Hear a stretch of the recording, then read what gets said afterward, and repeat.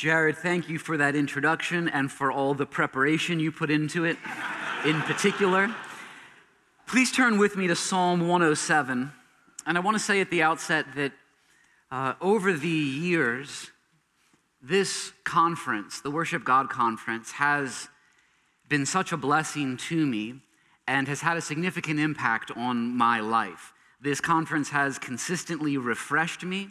It has helped me to be a better pastor. It has greatly strengthened our church to have members and worship leaders and musicians and pastors here at this conference. Bob, I thank God for your leadership. Thank you for all of the work you put into this and for serving us so well.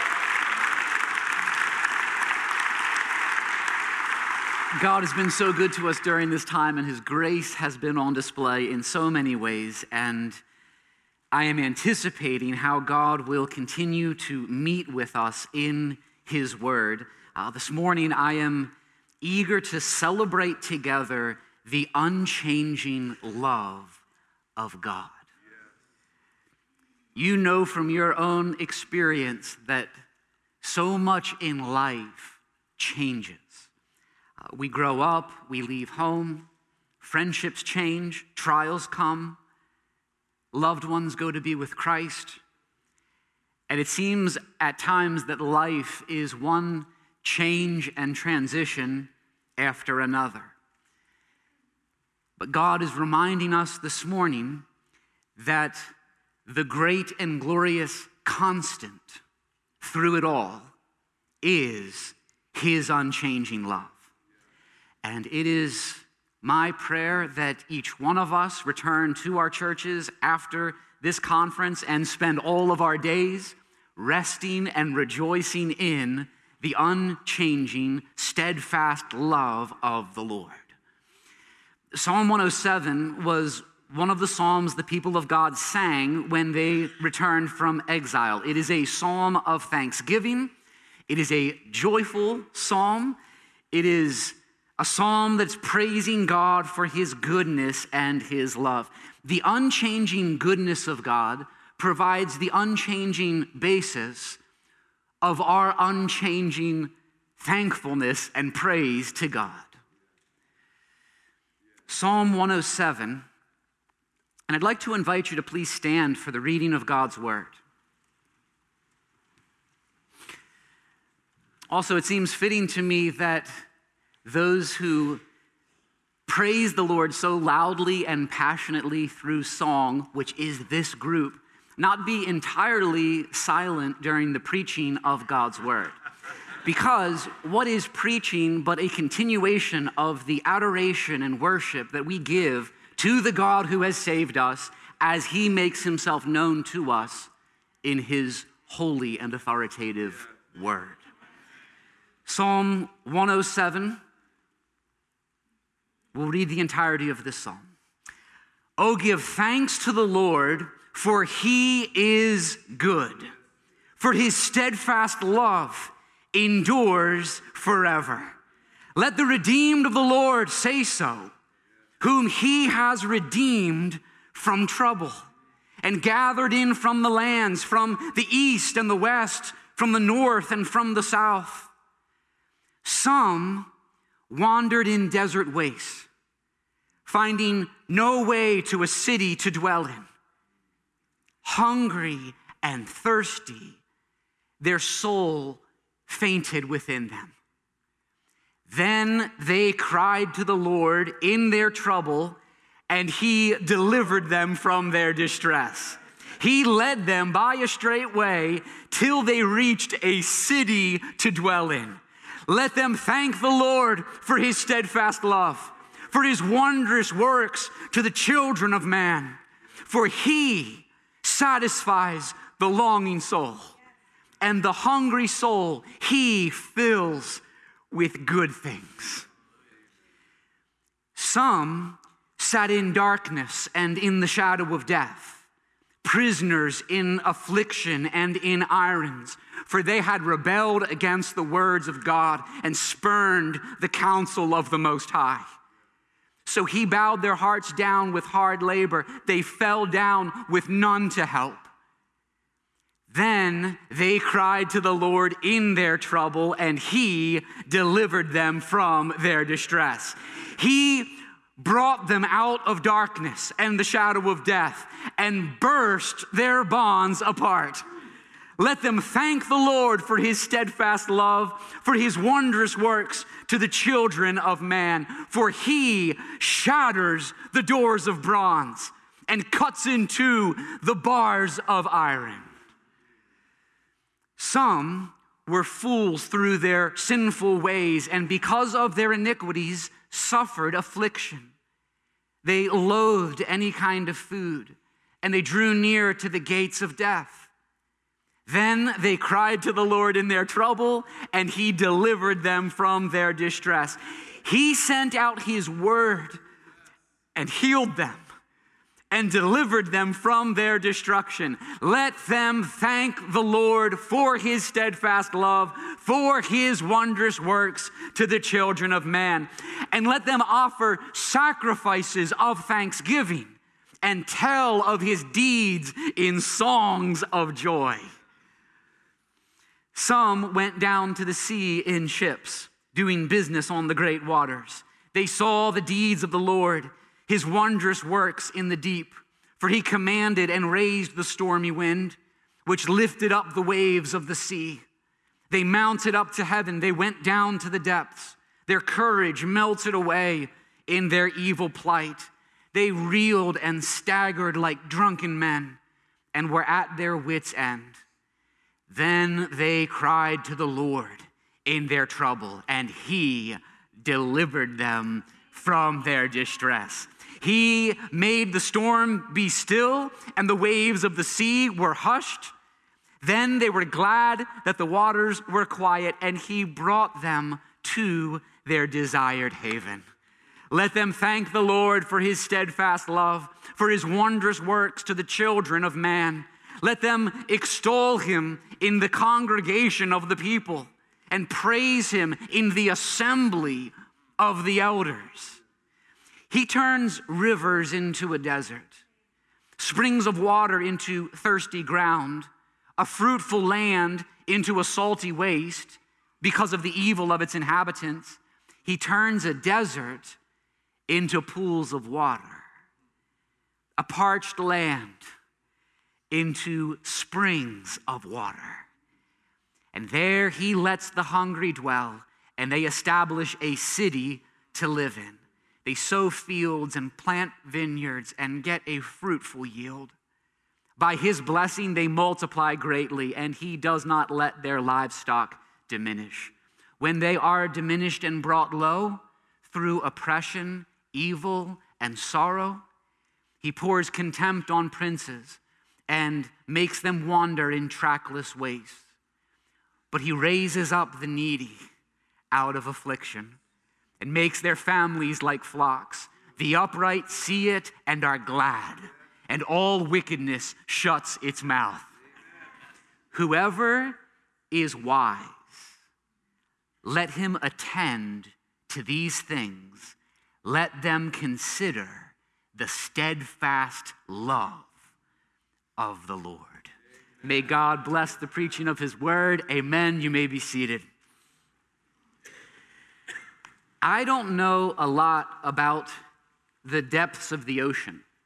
I've seen videos narrated by David Attenborough that have captivated me, that have amazed me, that have presented some of the astounding glory of the ocean deeps. But in terms of my own knowledge, in terms of my own experience, I have only spent time at the very edge of the ocean by the crashing waves where my feet can touch the ground at all times. To say that I have mastered the ocean, to say that I know all about the ocean deeps, would be a joke. The same is true of our knowledge of the unchanging love of God. It was Martin Lloyd-Jones who gave me this comparison. He once said, "We must never fall into the error of imagining that because we are Christians, we therefore know all about the love of God." He says, most of us are but as children paddling at the edge of an ocean. There are glorious depths in this love of God of which we know nothing. The ocean of God's love is infinitely vast, and we have not mastered this love, and we never will. We are not experts on the love of God. We are children paddling at the edge of an ocean. His love for us is so great, and his gospel so glorious that we will never exhaust its depths. Martin Lloyd-Jones goes on to say, our chief defect as Christians is that we fail to realize Christ's love to us. How often have you thought about this?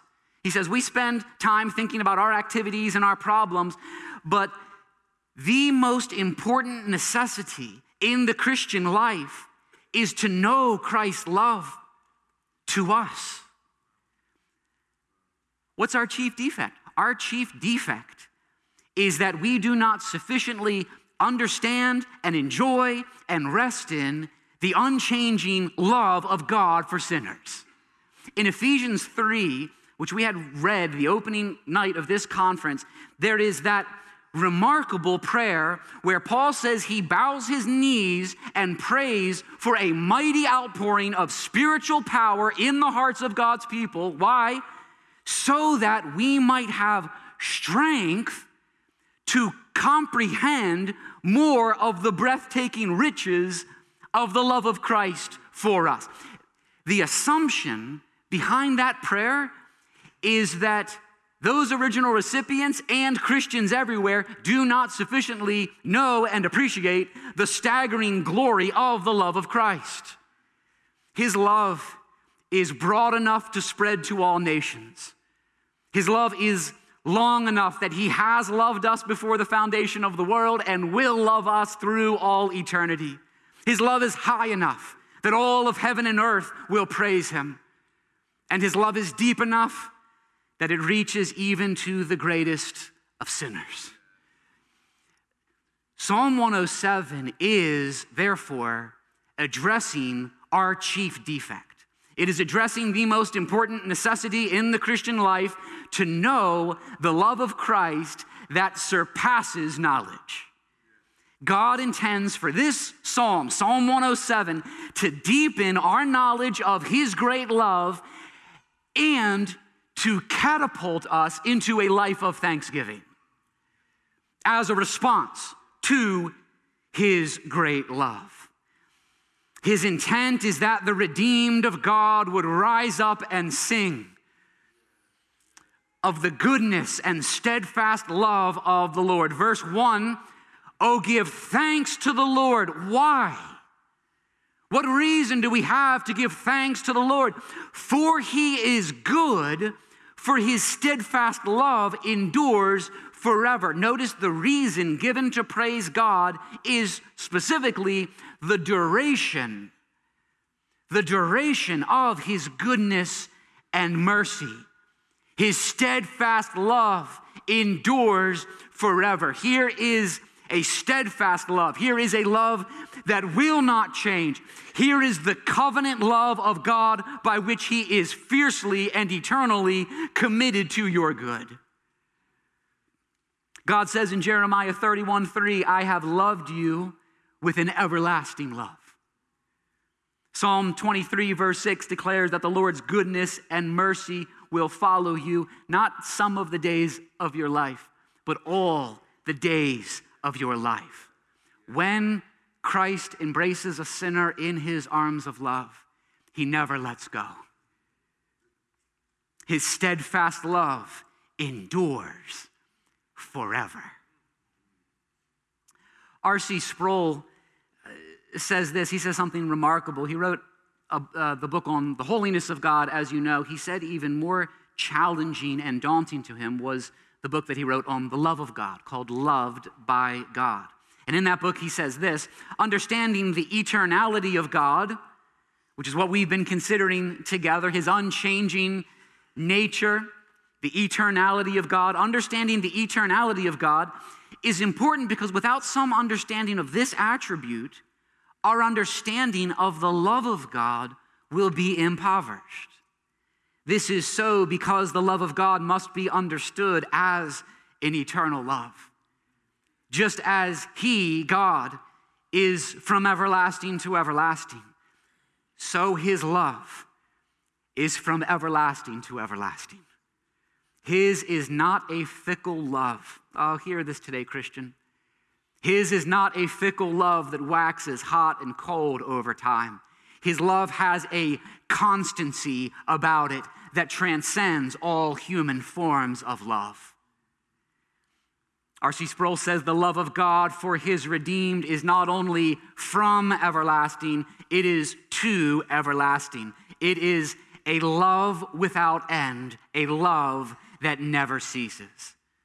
And he says in this regard, the love that the Father has for His Son is poured out on us forever. This is the eternal, steadfast love of God for us. The call to worship in Psalm 107 continues. It's there in verses 1 through 3. It continues, "Let the redeemed of the Lord say so, whom He has redeemed from trouble and gathered in from the lands." From every tribe and tongue, from every ethnicity and nationality, God is gathering those He has redeemed. Diverse people from diverse places, all with one shared anthem of praise to the unchanging love of God. Let the redeemed of the Lord say so. Let the redeemed of the Lord not remain silent. How can those redeemed by the blood of Christ possibly remain silent and unaffected? It cannot be. Let the redeemed of God rise up and sing. Let the redeemed of God give thanks to the Lord. Let the redeemed of God marvel and rejoice in the riches of His love. When I was a teenager, I went through an awful phase where I was miserable and foolish and bored by everything. Some of you know this about my story. Part of that was that these teen years of wherever my family went, I stayed in the van, even for hours at a time. My parents one year had saved up so that our family could take a big vacation out to the western states, a once-in-a-lifetime family vacation, where there were all of these majestic views and incredible national parks that we visited. One place we went was a breathtaking outlook at Jenny Lake, where you see this magnificent, crystal clear, deep blue lake with the awe-inspiring Grand Teton Mountains towering in the background, reflecting in full color off of the lake. I've been told it's amazing, but I wouldn't know because I stayed in the van the entire time.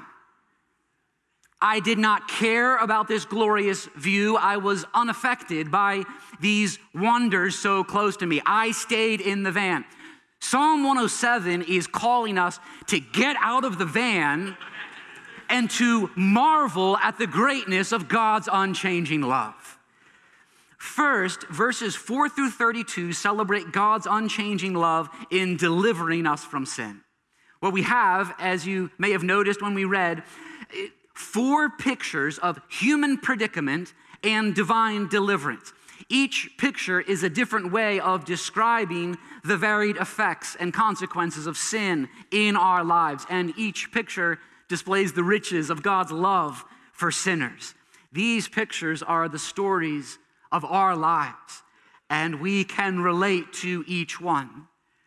In each case, you may have noticed this pattern. There is a moment of distress, there is a cry for help, there is a divine rescue, and there is an exhortation then to give thanks to the Lord for His steadfast love. So distress, crying out, deliverance, thanksgiving. The distress comes from a moment of realization that left to ourselves, we are totally helpless and hopeless. And friends, we need to remember that we were once in distress. If you have never been in distress about yourself, I can assure you, you are not a Christian. We cannot save ourselves. And the Christian is one who knows that. We cannot rescue ourselves. We need to be rescued by another. And this is demonstrated in these 4 pictures. First, there are those lost in the wilderness, verses 4 through 9. They've lost their way. They are hungry, they are exhausted, they are unsatisfied. This is a description of the spiritual lostness and spiritual hunger that the world experiences apart from Christ. This world is full of empty cisterns that cannot satisfy. And there are so many people today who feel homeless and have no peace and no place to settle. They are wandering, lost, and without hope. That was our situation. And then second, there are those trapped in darkness, verses 10 through 16. These are people sitting in chains, bound by sin. They have sinned and rebelled against a holy God, and sin, as sin always does, has enslaved them, and they are unable to escape. They cannot break free from their anger. They cannot break free from their pride, their lust, their discontentment, their complaining, their sinful anxiety. They are enslaved to sin and unable to escape. They are the objects of God's righteous wrath. This was our situation. Third, there are those who are weak and self-damaged. In verses 17 through 22, they are fools who have made a mess of their lives through self-centered living. And their physical and spiritual health has been damaged because of poor decisions. Derek Kidner says verse 18 could call to mind the drug addict, but he says only as one example of man's perennial determination to get hurt. We think of those with addictions. We think of those bent on folly. We think of those overwhelmed by fear and discouragement. We can think more broadly of all who are weak and sick. That was our situation. And then fourth, there are those fearful in the storm in verses 23 through 32. They are in the storm at sea. They are threatened by forces outside their control. It is a life full of chaos, full of turmoil, the outward storms of circumstances, the inward storms of sin, and they are on a small boat in a massive storm, and it is absolutely terrifying. The problems of life are too big for us to manage. Our planning, all of our proactive leadership, all of our management skills are not enough. This is those who are storm-tossed and at the end of themselves. They are desperate for peace, for calm, for hope, for rescue. That was our situation. In each one of these 4 situations, the people of God are those who cried out to the Lord. They cried out to the Lord because they knew there was nothing they could do to help themselves. Those in the wilderness could not find their own way. Those in the prison cell could not free themselves. Those who were sick could not heal themselves. And those in the storm could not deliver themselves. But what man could not do, God has done. You don't become a Christian by being morally superior, but by crying out in desperation and humbly acknowledging, I need a Savior. I need deliverance. And if you have never cried out to the Lord, if you've never known this kind of desperation, today is the day of salvation. Call upon his name. And if you are among the redeemed who have cried out to him for mercy, remember what God has done for you. Remember what God has done. To those lost in the wilderness and wasteland of sin, God in Christ came into our desert place. He came to us to bring us home to him, and he gives us an eternal city to dwell in. A city that has foundations, whose designer and builder is God. He came to bring us a kingdom that cannot be shaken. And he satisfies us in Christ so that we will never hunger or thirst again. Verse 9 says, for he satisfies the longing soul, and the hungry soul he fills with good things. And second, to those trapped and enslaved in the darkness of sin and death. Every one of us were once there, but Christ in his death and resurrection has set us free. Verse 14, he brought them out of darkness. You were once in darkness. How are you no longer in darkness? There is one who brought you out. He brought them out of darkness and the shadow of death and burst their bonds apart. Verse 16, for he, the Lord, shatters the doors of bronze and cuts in two the bars of iron. Long my imprisoned spirit lay, fast bound by sin and nature's night. Thine eye, the eye of God, diffused a quickening ray. I woke, the dungeon flamed with light. My chains fell off. My heart was free. I rose. I went forth. I followed thee. This is what God has done. And whom the Son sets free is free indeed. To those who are weak and self-damaged, verse 20, he sent out his word and healed them. The gospel makes us new creations, cleansing us, healing us, changing us from the inside out. God in Christ is restoring all that has been ruined by sin. Jesus makes all things new. And to those fearful in the chaos, this fourth picture, verse 29 says, he made the storm be still and the waves of the sea were hushed. And verse 30, gloriously, he brought them to their desired haven. That's what the gospel does. Christ is the master of the sea, the one sovereign over the sea, who entered the storm for us to bring us to an eternal haven, to bring us to a place of peace and rest, a refuge, to bring us to a refuge where God will dwell with all the redeemed.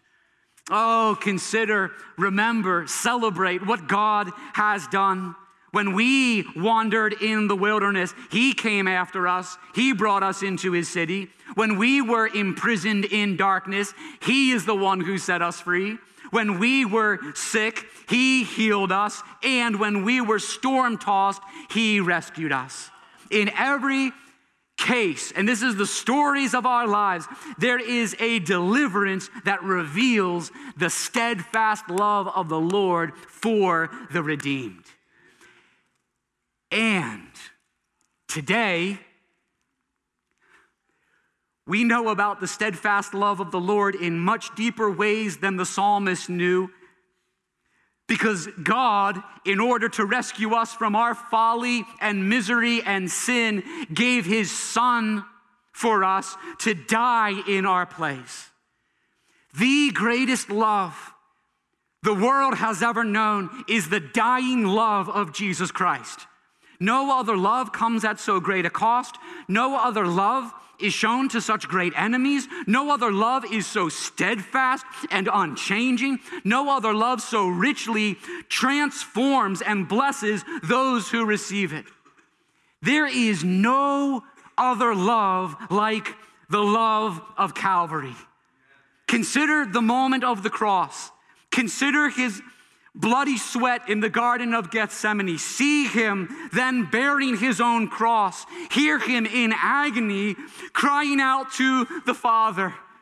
See him bearing our sins. See him enduring the wrath of God against sin. This is love. This is love. Here is love vast as the ocean. See the Prince of Life shedding his precious blood. The cross is the pulpit of God's love. The cross is where God has made his goodness pass before us. and from the unchanging nature of God, that doctrine that is so important to us to consider, from the truth that Jesus Christ is the same yesterday, today, and forever, here's what you can know for certain. You can know on the authority of Scripture that Christ's heart for you now from heaven's throne is the same as it was in that dying hour when he bore your sins and shed his precious blood for you. He loves you. He loves you no less today than he did the day he died for you. Remember and do not forget, never forget what you have been rescued from. Remember your past. Remember your story of rescuing love, and give thanks to the Lord, for he is good and his steadfast love endures forever.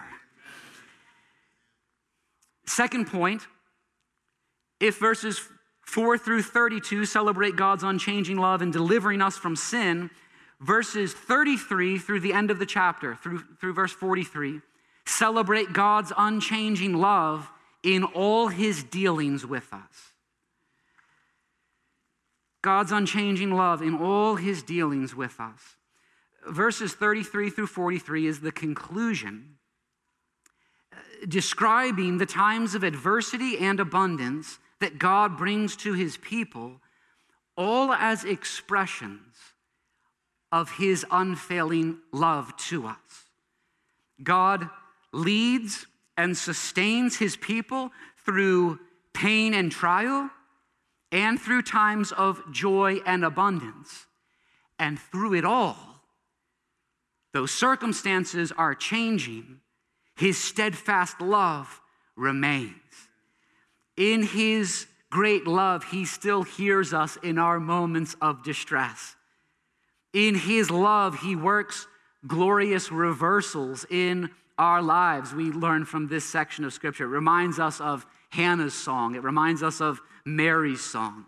These great reversals, turning grief to gratefulness, turning darkness to light, taking the barren place and making it a spring. If you are presently in affliction, and I believe the song that Bob shared earlier was to minister to you, and the Spirit of God is and has been ministering to you. If you are experiencing what verse 39 describes as oppression, evil, and sorrow, if you are in a situation where it is difficult for you because of life's circumstances to perceive the love of God for you, remember, please remember, that we must never measure God's love by the presence or absence of difficulty. Rather, we must always measure his love by the reality of the cross of Christ. Christopher Ash says this, commenting on this psalm. He says, the ups and downs of life, so some of you may be on the up, some of you may be in a down place. The ups and downs of life are not evidence that God's love has strengthened or weakened. Because we are in Christ, who fully and finally satisfied God's law, each one, the ups and the downs, the blessings and the hardships, each one is the constant outworking of his unchanging love. God really does love you, and that is always cause for giving joyful thanks to him. Friends, God really does love you, and he is sovereignly, mysteriously working everything that you experience for your good and for his glory. All of it is the constant outworking of his unchanging love. Octavius Winslow, I read this the other day and it blew me away. I think the name of the book is Our God. He has a chapter on the love of God, and what he says is that we need to learn to trace the love of God in all his dealings with his people. This is what he says. The path along which our Heavenly Father is conducting us homeward is a checkered path. It is paved with stones, precious stones of many shapes and hues. But faith reads it all, and gratitude accepts it all, as resolved into God's eternal and unchangeable love. He says there can be nothing but love In the conduct of him, mysterious and painful though that conduct may be, there can be nothing but love in the conduct of him who laid our sins, curse, and condemnation on his beloved Son, wounding, bruising, and putting him to grief and to death for us. In this light, then, in light of the cross, we are to read all his dealings with us. It may be a hard lesson for faith to learn, a bold acknowledgement for grace to make, and a startling inference for love to draw, that all God's trying, wounding, disappointing dispensations toward his people are the results of his everlasting love. But nevertheless, it is so. He is the God of love, and he cannot change. Every difficulty, every trial, every hardship is the result of his everlasting love for you. George Matheson was born in Glasgow, Scotland in 1842. By the age of 18, he was totally blind. And in spite of that disability, he went on to be an accomplished Bible scholar and teacher.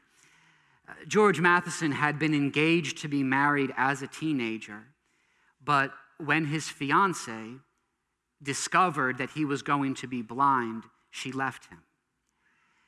And he was devastated.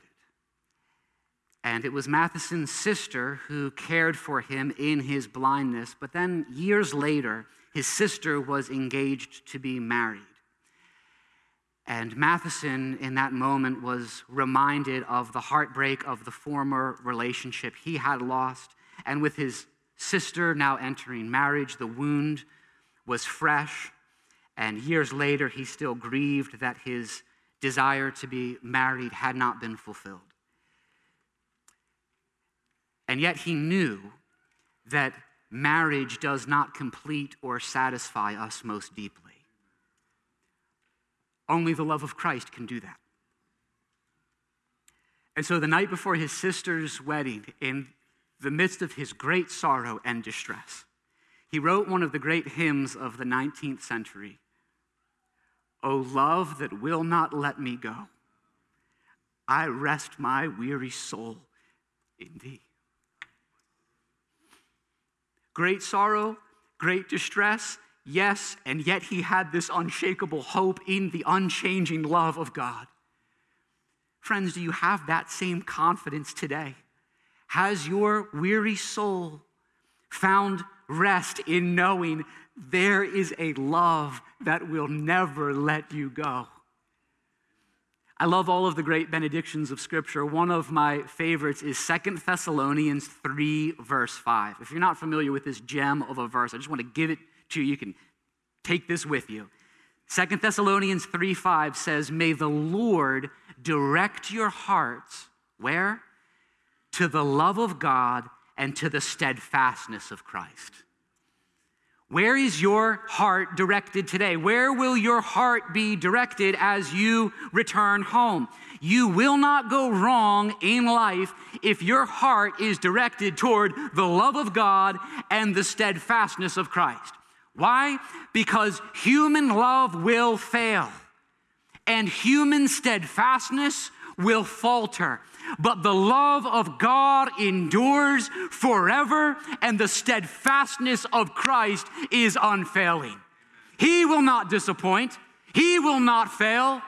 He, in his great love, is the constant in your life. Never changing love, unrelenting love, following you all the days of your life. John Stott says, our confidence is not in our love for God, which is frail, fickle, and faltering. Our confidence is in his love for us, which is steadfast, faithful, and preserving. Our confidence is in his love. To live a life, what do you want your life to be? Here it is. To live a life knowing and enjoying and resting in the unchanging love of God is the best life imaginable in this world. This is, in fact, the whole secret to wisdom in life. Do you want to be a wise and discerning person? Verse 43, whoever is wise, let him attend to these things. Let them consider the steadfast love of the Lord. You want to gain wisdom? Study the steadfast love of the Lord. We gain wisdom by studying, by discerning the unchanging love of God revealed at the cross and written on the pages of our lives. There are 10,000 ways the steadfast love of God has been shown in his providential dealings with us. And we must learn to trace them out and to discern them and to celebrate them and thank God for them. When I was a very arrogant young man, it was the steadfast love of the Lord that convicted me of sin and brought me to tears of repentance. When my 2-year-old daughter was diagnosed with cancer, the steadfast love of the Lord sustained and comforted us and preserved her life. God's steadfast love has given me countless blessings that I do not deserve. Daily provision of food and clothing, a home, a church, friendships, a dream job, and every spiritual blessing in the heavenly places. Study your life, study your story, and you will find that the unchanging love of the Lord is there in every season, in every storm, in every blessing. True wisdom is found in discerning and celebrating the unchanging love of God in all his dealings with us. Now, one more step. The conclusion of each of the 4 portraits of deliverance we have seen calls for thankfulness and praise. Verse 8, verse 15, verse 21, and verse 31 all repeat the anthem of the redeemed. Let them thank the Lord for his steadfast love. The unchanging love and goodness of God in our deliverance from sin and all the days of our lives throughout his good and sovereign providence is intended to produce a life of thanksgiving and praise in every one of us today. Because your steadfast love is better than life, Psalm 63:3, my lips will praise you. Psalm 90, verse 14, satisfy us in the morning with your steadfast love, that we might rejoice and be glad all our days. Verse 1 of our text, oh, give thanks to the Lord, for he is good, for his steadfast love endures forever. The main thing to take back to your church from this conference is not everything that the church needs to be doing different or how to improve various aspects of your church's approach to musical worship. The main thing to take back is not the books and the gifts that you have received, though we see God's kindness and generosity in that. The main thing to take back to your church is a personal vision of the greatness of our unchanging God, a rejoicing in his unchanging love for you, and a resolve to live a life of thankfulness and praise as long as you have breath. You take that, you model that, and that spreads through a church. That shapes a culture. This is to be our response. Verse 22 says, let them offer sacrifices of thanksgiving. Your life, all of it, every day, not Sundays only, not conferences only. The whole of your life is to be an offering, the sacrifices of thanksgiving to God. G.K. Chesterton once said that there is no higher form of thought than thankfulness. And he said, which is the letter sign that we currently have in our kitchen at home, he said, gratitude is happiness doubled by wonder. What is it? What is thankfulness? What is gratitude? It is happiness doubled by wonder. Does your heart know the regular experience of happiness doubled by wonder?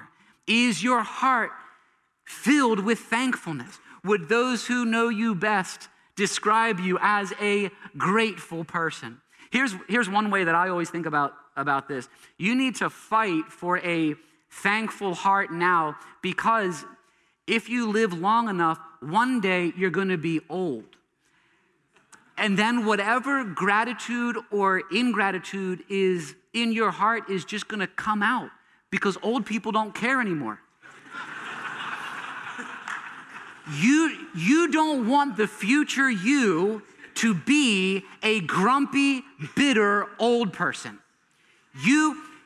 You want to be a happy, thankful person, rejoicing in the Lord, testifying to his goodness as long as you have breath. If you have been delivered from sin and death, ultimately you cannot go through life downcast and discouraged and defeated. You must join in the choir of the redeemed, giving joyful thanks to God for his steadfast love. Yes, there is difficulty. Yes, there are discouragements. Yes, there is sorrow. But the dominant note of the Christian life is praise, because the dominant factor in God's dealings with us is his goodness. Let them offer sacrifices of thanksgiving and, verse 22, tell of his deeds in songs of joy. Lifting songs of praise joyfully to the God who has saved us. You probably weren't asked to serve on the band because they needed more people to critique the song selection and critique the arrangement.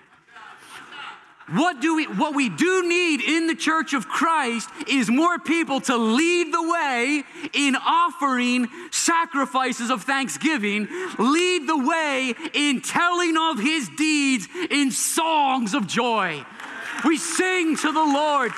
Singing engages our emotions. Singing expresses our unity as the blood-bought people of God. Singing edifies the saints and glorifies the God who has redeemed us. And so we sing to the Lord. And the hymn does not say, streams of mercy never ceasing, call for whispers of praise. No, streams of mercy never ceasing, call for songs of loudest praise. I love what, I've learned this from Bob Kauflin. I'll give you a heads up that this is your quote. Yeah.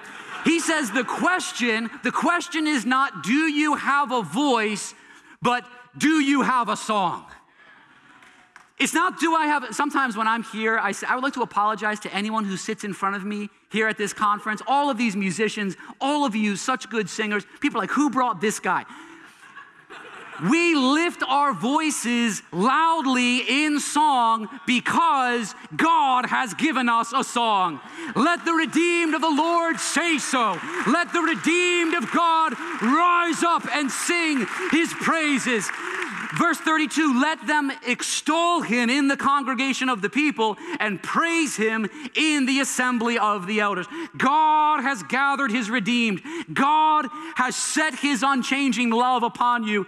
And God is calling the redeemed to rise up and sing, to declare his goodness, to say, we give thanks, O God, for your steadfast love. We give thanks, O God, for you are good. Lord, you are good. Stand with me as we close here. Charles Spurgeon says this.